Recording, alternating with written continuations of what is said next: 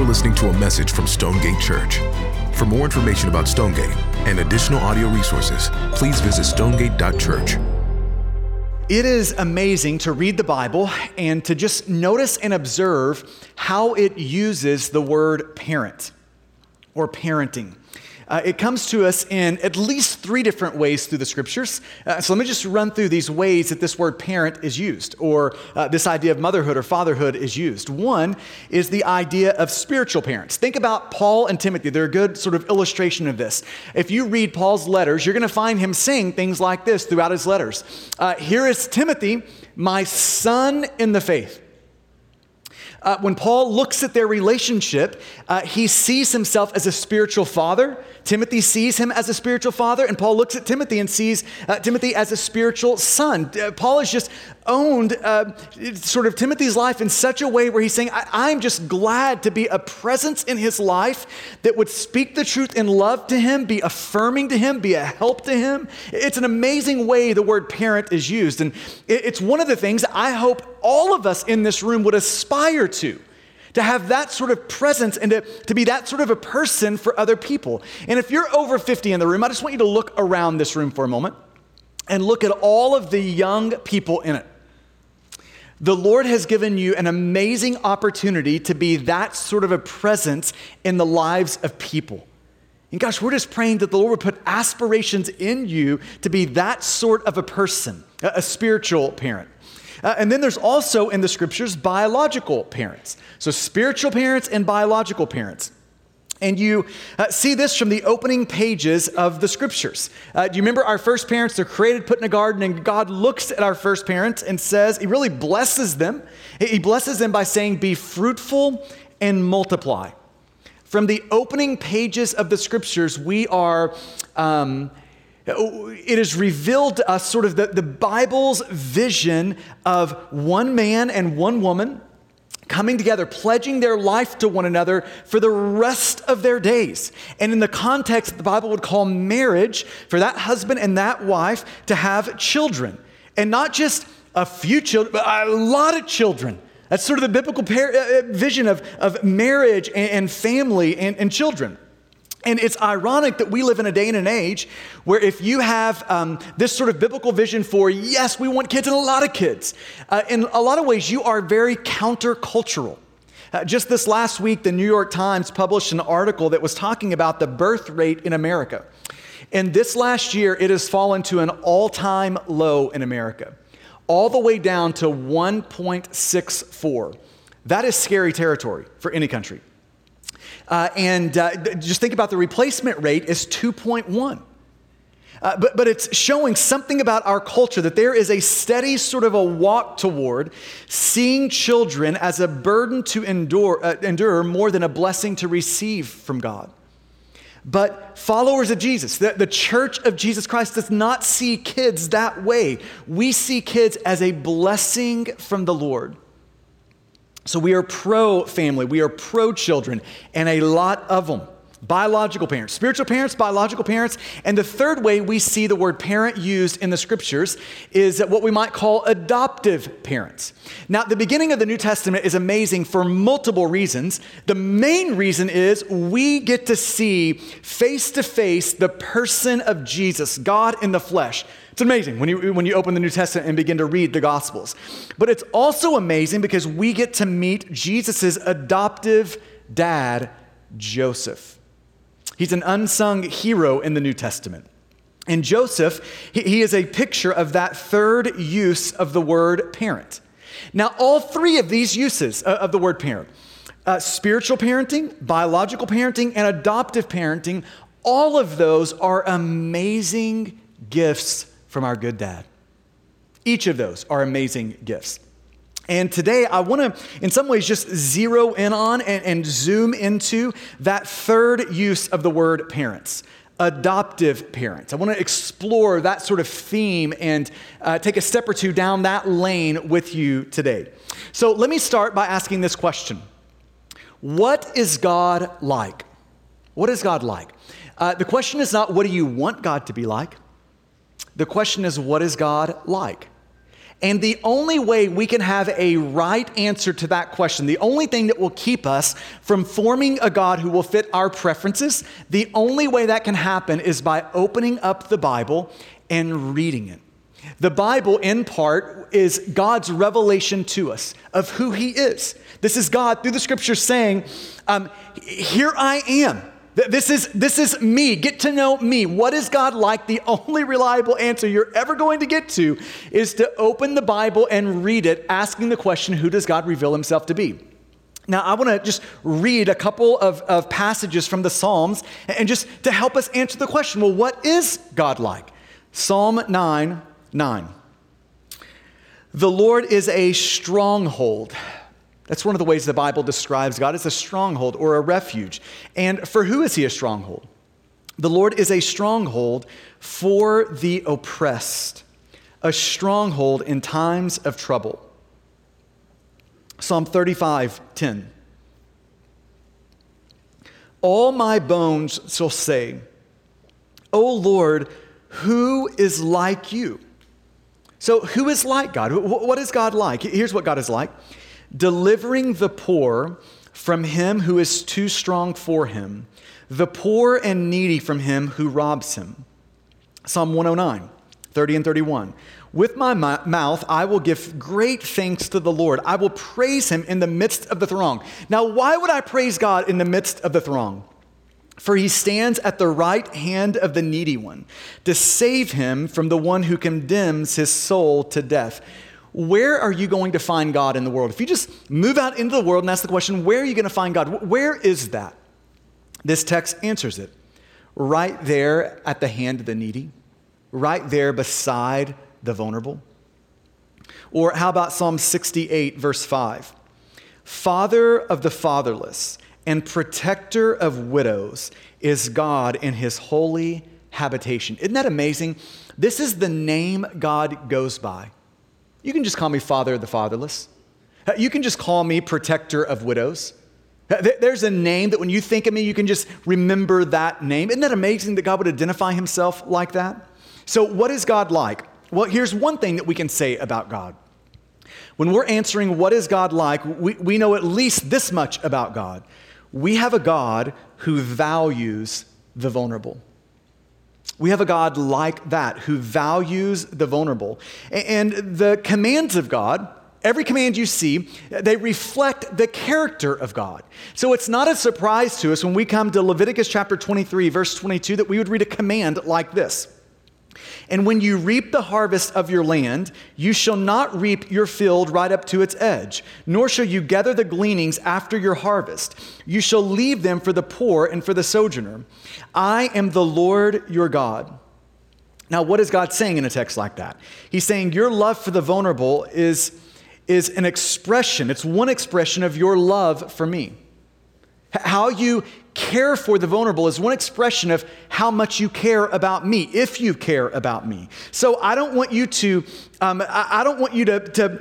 take all the food in your field. I would like for you to leave a little bit on the edges. Don't go to the edges. I want you to leave that at the edges so the vulnerable can eat. This is God saying, part of you loving me is forgoing what could be yours for what needs to be theirs, for what needs to be the vulnerable. Deuteronomy 24, it's no surprise that we would see a passage like this. You shall not pervert the justice due to the sojourner or to the fatherless, or take a widow's garment in pledge.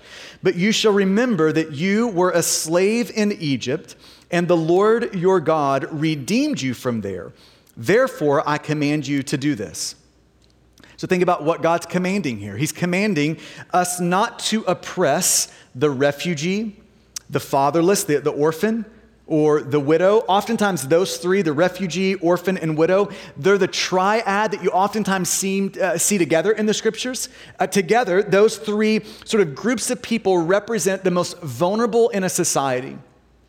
So he's saying, don't oppress the most vulnerable. No, rather than that, protect them, defend them, help them. Now, why would God say that? Here's why, because I value the vulnerable.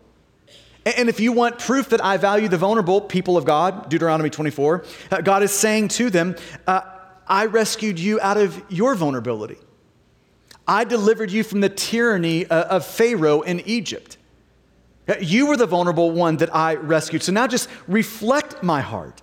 God is here saying, loving me means embracing what I love, in particular, my heart for the vulnerable. To love me is to love them. Now, that takes us to Isaiah 58, to the passage you just heard read. It is an amazing chapter. It's one that I hope you'll return to periodically because it really is a text that I think we all need to see. It reveals things about us and the heart of God that we need to constantly be confronted with. And let me just take this passage in 3 sections, in 3 parts. Part 1 is the problem God sees. Part 2 is the people God wants. And part 3 is the reward God gives. So that's our 3 movements. And let's start with the first one, the problem God sees. The problem God sees. Look at verses 2 and 3 of Isaiah 58. These 2 verses show us 5 amazing things about the people God is addressing. 5 amazing things about the people of God. Look at what they were doing in verses 2 and 3. They were seeking God. That's a good thing, isn't it? They were seeking God. Secondly, they were delighting to know God's ways. Thirdly, they were asking God for just decisions. Fourthly, they were delighting in the nearness of God. It's an amazing, great thing. Number 5, they were fasting and afflicting themselves for God. Now, if you were to move into a new city and you were trying to find a church, if those 5 things are the things you saw in a church family, you would be like, yes, give me that church. I am in with those people. Those are all wonderful things. Take fasting as an example. It's a way for the people of God to express their longing for God. Jesus, I want you. It's a way of saying to God, our hearts are feasting not just on food, but on you, our God. The fasting, this is what they're doing here. But God sees through what seems so right all the way down to what is actually wrong in these people. And you see what's wrong in verse 2. Look at that little phrase, 4 words. Verse 2, as if they were. As if they were. As if they were a nation that did righteousness and did not forsake the judgment of their God. As if they were. This passage reminds us that it's not what we appear to be, but what we actually are that matters most to God. God saw through their spiritual veneer all the way down to their spiritual dysfunction. And you see that dysfunction in verses 3 and 4. Look at the second half of verse 3. Behold, in the day of your fast, you seek your own pleasure. That's amazing, isn't it? They are fasting, but it's not for God. It's for their own selfish pleasure.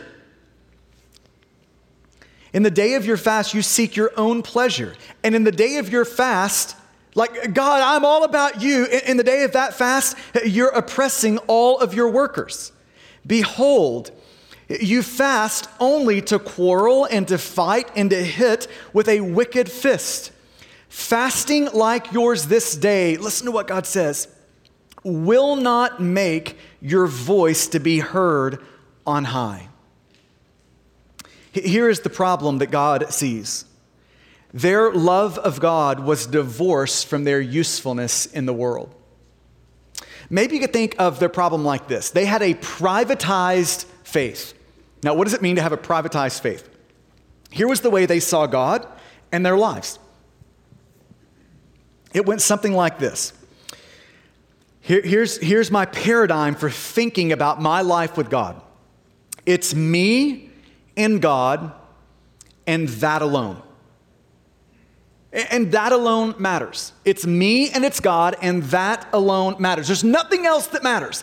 Now, the first part of that phrase is amazing. It's me and God. Yes to that. This takes us right to the heart of Christianity. It's not what someone else thinks about God. It's what you think about the person of Jesus. You and Jesus is where it all starts. Right? Christianity is about God coming down in the person of Jesus. entering into our soul, making himself real to our heart. There is nothing more important in your life and mine than experientially knowing Jesus. So yes to it's me and God. The problem is that last phrase. It's me and God, and that alone matters. God is in Isaiah 58 saying, no, that is not true. Your usefulness in the world also matters. See, here was the problem with the people of Israel. They had divorced the first commandment, love God, from the second commandment, and love your neighbor as yourself. They had divorced those two things. And this privatized faith, it's me and God and that alone matters, this privatized way of relating to God was actually offensive to God.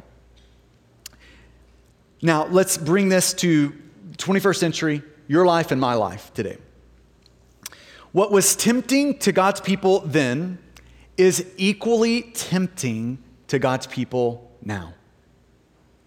To you, to me, to our lives collectively together, we're equally tempted to believe it's me and it's God and that alone matters.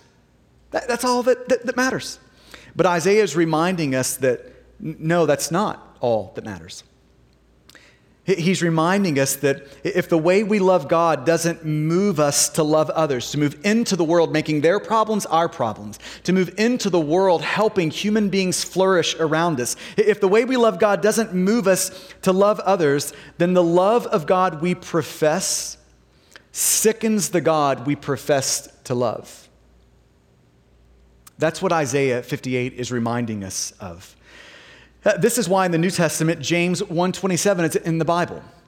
And James tells us religion, that's a way of relating to God, right? It's God and it's us and something else, right?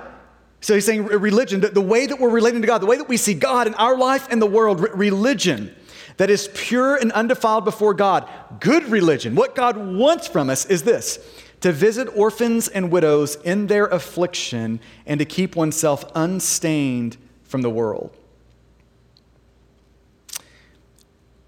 James 1 is a very Isaiah 58-ish moment in the New Testament. It's where, again, the scriptures are reminding us that loving our neighbor, especially the most vulnerable among them, is one way we express our love of God. It's one way it's expressed. We love God and we love our neighbor. They're not divorced between one another. So this is the problem God sees. Now the people God wants. The people God wants. We all want to come to God in a way that pleases God, right? We all want to come to God in a way that when we come to him like this, God looks at us and says, that's amazing. Yes, keep doing that. We all want that. And this passage shows us how. Look at verses 6 and 7. Is not this the fast that I choose? God is saying, is not this the sort of life that I want from my people? Is not this the fast that I choose, to loose the bonds of wickedness, to undo the straps of the yoke, to let the oppressed go free, and to break every yoke? Is it not to share your bread with the hungry and bring the homeless poor into your house? When you see the naked, to cover him, and not to hide yourself from your own flesh? God is showing us an unprivatized way to see our life and our faith. In God's economy, it's us and God and our neighbor. It's us and God is saying here, your neighbor matters too. A love of God is meant to lead us into the world, not to hide from the problems in this world, but to be a help, to make other people's problems our problem. A right love of God leads you so close into the life of vulnerable people that you actually become vulnerable yourself. That it actually costs us, you, me. It actually hurts us. It's actually painful for us A love of God is meant to lead us into this world, finding vulnerable people who that is true. Their vulnerability has now become ours to the point that we have become vulnerable ourselves. Think about, again, the essence of Christianity is, yes, a love of Jesus, the greatest commandment. You should love the Lord God with all your heart, soul, mind, and strength. It's people with an open heart coming to Jesus, expressing their love and adoration for this God who has saved them. Yes to that.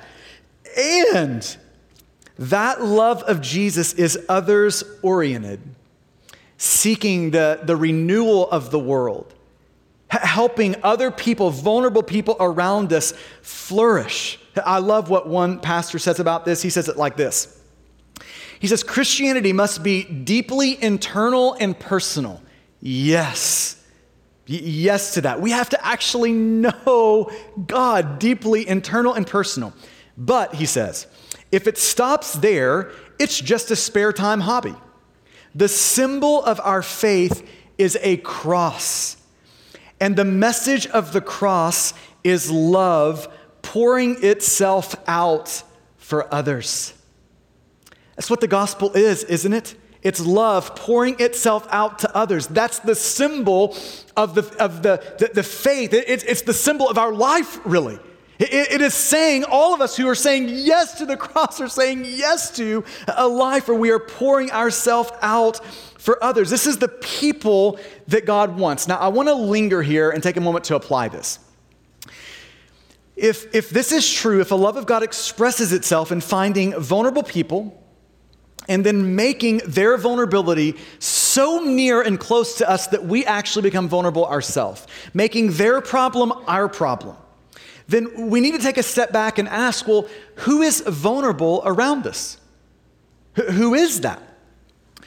And the answer to that is so multifaceted. We could apply this text in literally 100 different ways this morning. We could talk about it in terms of refugees. We could talk about that in terms of the homeless. We could talk about that in terms of what's happening for many who are living in urban centers. We could apply that to single moms. We could apply that to widows. We could apply that to children who are in the womb, so many of which are being aborted. We could apply that in all of those different ways. But I want to use this morning to apply this text in a very specific way. One way that we value the vulnerable, that we become the people that God wants, one way that we value the vulnerable is through foster care and adoption. That is one way we value the vulnerable. Now, I want to just try to give some handlebars on that. What are three things we can do if we're going to value the vulnerable, in particular in this way, specific way, through foster care and adoption? Three things. Let me just run through these very briefly. Number one, we first have to see the need. See the need. Let's think about it in a global context first. Although the number's hard to nail down in a specific way, I think that the number 150 million children is a good estimate to describe the worldwide orphan problem. 150 million. That's 1/2 of the U.S. population. That is mind-boggling. 150 million. Now, it's easy for us to think, who live in America, it's easy for us to think, well, we don't really have like an orphan issue here. We don't have that here. It's in other places around the world. And that would be a wrong assumption. It's here as well. And our orphan crisis finds its way into and is intertwined with our foster system. And currently, in America, right now, there are roughly 450,000 children in our foster system. 450,000. Of those roughly 450,000, somewhere in the neighborhood of 120,000 kids right now are currently awaiting adoption. 120,000 children who just are in need of a home and a family to belong to and to be intertwined with. 120,000. Now let's get more granular and think about this in our state. There are right now in the state of Texas 30,269 children in foster care, over 30,000 children. And of those roughly 30,000 children, 7,140 children are currently awaiting adoption. In our state, over 7,000 children awaiting adoption. More granular, DFW area. There are right now in the DFW area 5,371 children in our foster system. And of those 5,371 children, there are over 1,051 children right now, like in our backyard, right here where we're all doing life. There are 1,051 children available for adoption. And when it comes to the foster system, it's good to know the difficulty involved. Each year, roughly 18,000 children age out of foster care. And of those 18,000, 50% won't have a high school degree or a GED. And almost half, 42%, will be convicted of a violent crime. And 20% at some point in their life will be homeless. Part of what that is showing us is that those in the foster system often are on tracks leading their lives to very difficult places. Those in the foster system are in a very vulnerable, hard spot. Now, I can't hear those things, those numbers, those percentages and statistics without my heart just aching for that. Just blowing up and the Lord plowing my heart for it to break and ache over that situation that's right here. And I just can't help but to think the Lord has some of us in a position today where He just wants to break our hearts freshly about these things. He wants us to put ourselves in the shoes of these children so that we can feel this and see this in the way that would reflect His heart, that we could ache over these things like His heart aches over these things. The first thing we can do is see the need. The second thing, after we see the need, is we meet the need. God's people are God's plan to protect the fatherless. God's people are the plan. The government is not God's plan. God's people are God's plan to protect the fatherless. As a follower of Jesus, we have received and experienced the heart of God. Ephesians 1, He has chosen us for adoption. He set His affection on us and brought us into His family. And that heart that we have received, we then reflect back to the world. As God's image bearers, we move out into the world reflecting what God is like. His huge heart for the vulnerable, in particular vulnerable children. We move out into the world reflecting His huge heart. It's our chance to say to the world, this is what our God is like. The God that we serve looks like this. He is like this. And with that said, I want to make a huge ask of everyone in the room. And we do this once a year, maybe even up to twice a year, depending on the year, but we do this on a consistent basis. And here's the question, here's the ask that I'm just asking every person that makes up our church family to entertain and to get before the Lord with. It's this question. Jesus, how do you want me involved in the care of vulnerable children?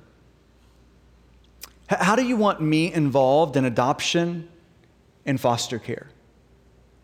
What would you want from me? And it's coming to God with an open heart, not a closed heart, but an open heart. A closed heart, we come to God with that question, but we already know the answer before we ask, right? That's coming to God with a closed heart. With an open heart, we are saying, God, my life is in your hands. It's your life. So God, you tell me, what do you want?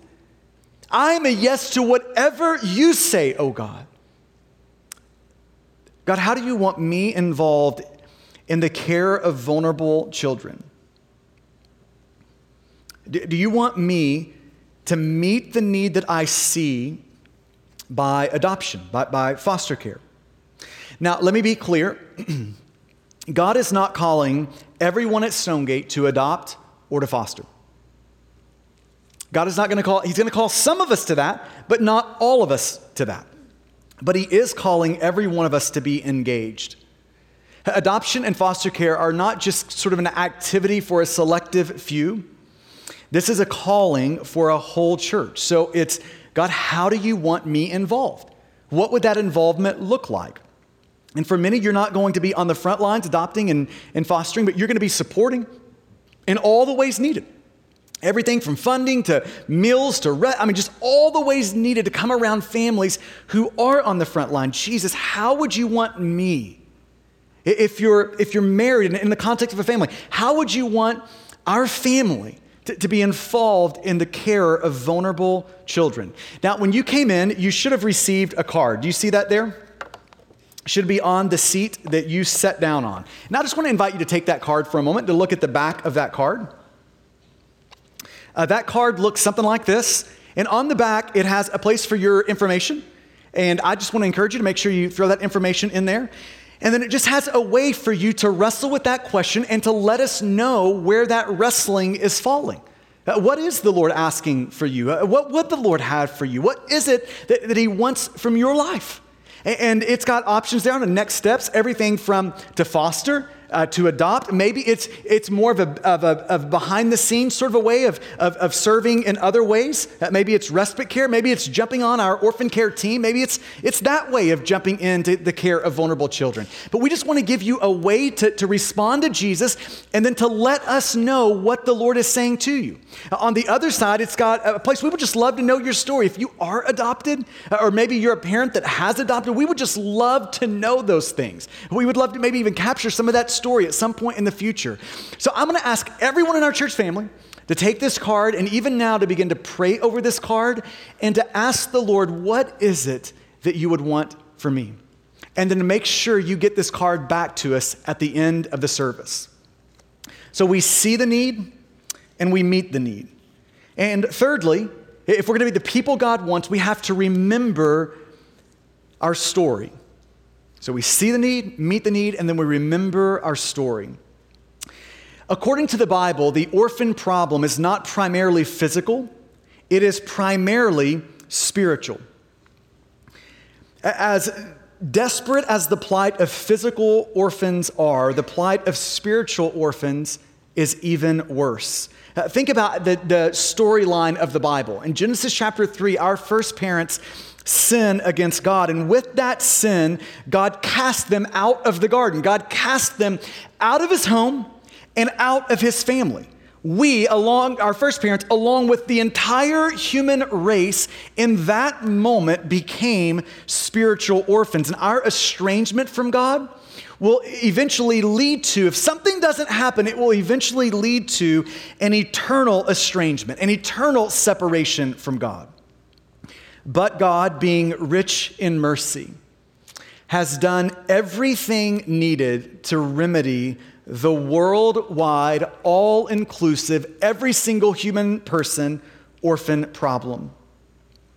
God, out of love and concern for spiritual orphans like us, sent his son Jesus to live the life that we should have lived but didn't, to die the death that in light of our sin we should have died. On the cross, it is God saying, I love you so much. You, a spiritual orphan, I love you so much that I would lose my beloved son Jesus to make you one.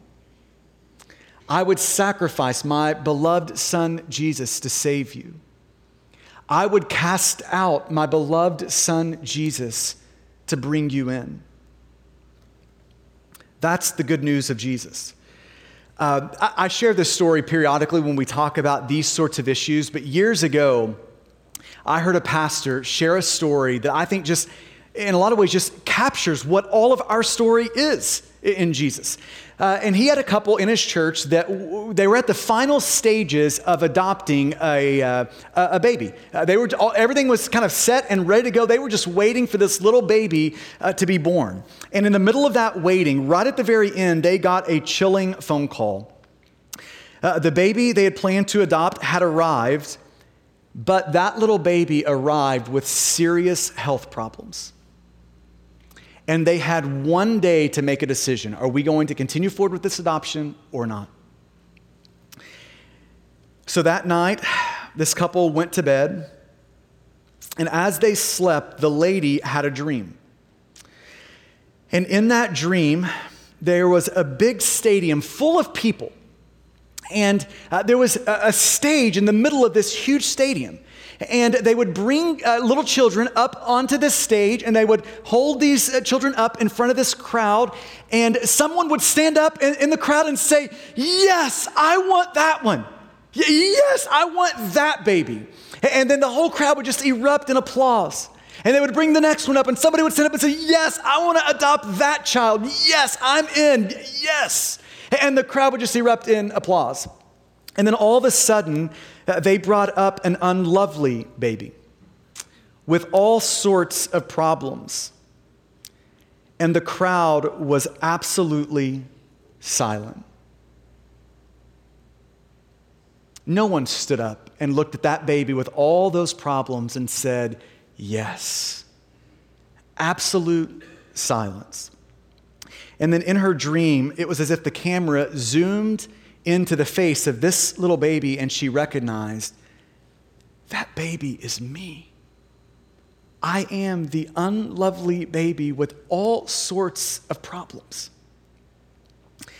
And about that time, it zooms back out, and all of a sudden, Jesus stands up in the crowd and looks at that little unlovely baby with all kinds of problems and says, "Yes, I want that one. She is mine. Yes, give her to me." And friends, if you're in Christ, that's your story. You are the unlovely baby that God has said from the beginning of time, before there even was such a thing as time, "I have set my affection on you. I choose you." That's your story. And may we remember our story. See the need, meet the need, and remember our story. Isaiah 58, and we're finished here. The problem God sees, the people God wants, and lastly, the reward that God gives. I want to just end by pointing you to the promises of God for all of those who will move out into the world, getting around vulnerable people to the point that it makes you vulnerable. It's hard to do, isn't it? It's costly. It's all those things. But here are the promises of God for you. And this is just where the Bible is so paradoxical. The Bible is holding this paradox up for us in a text like Isaiah 58. That if you will pour yourselves out for vulnerable people, it will lead to the fullness of life. Isn't that crazy? You pouring yourself out leads to fullness. So just listen to these amazing promises out of Isaiah 58, starting in verse 8. That then is after you have poured yourself out for the sake of vulnerable people. You've made their problem your problem. You're stepping all the way into their life. Then shall your light break forth like the dawn, and your healing shall spring up speedily. Your righteousness shall go before you. The glory of the Lord shall be your rear guard. Then you shall call, and the Lord will answer. You shall cry, and he will say, "Here I am."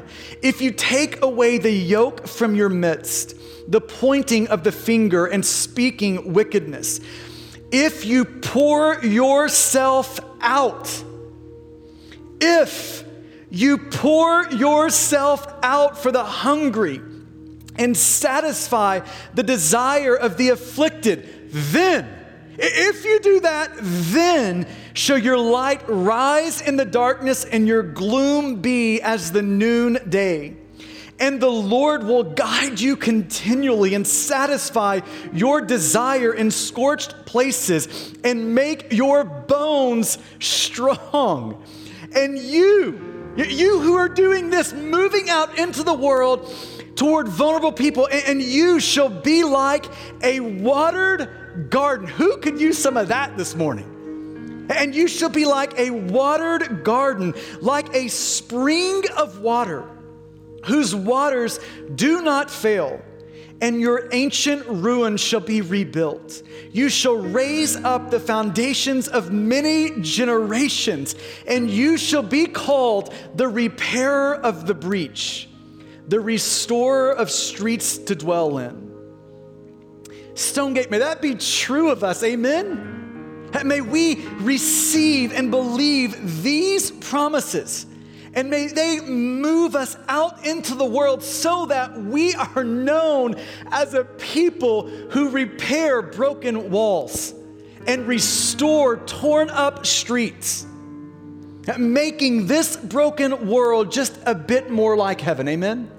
Will you pray with me? I want to give you just a moment to allow the Spirit of God to press into you what would be most helpful.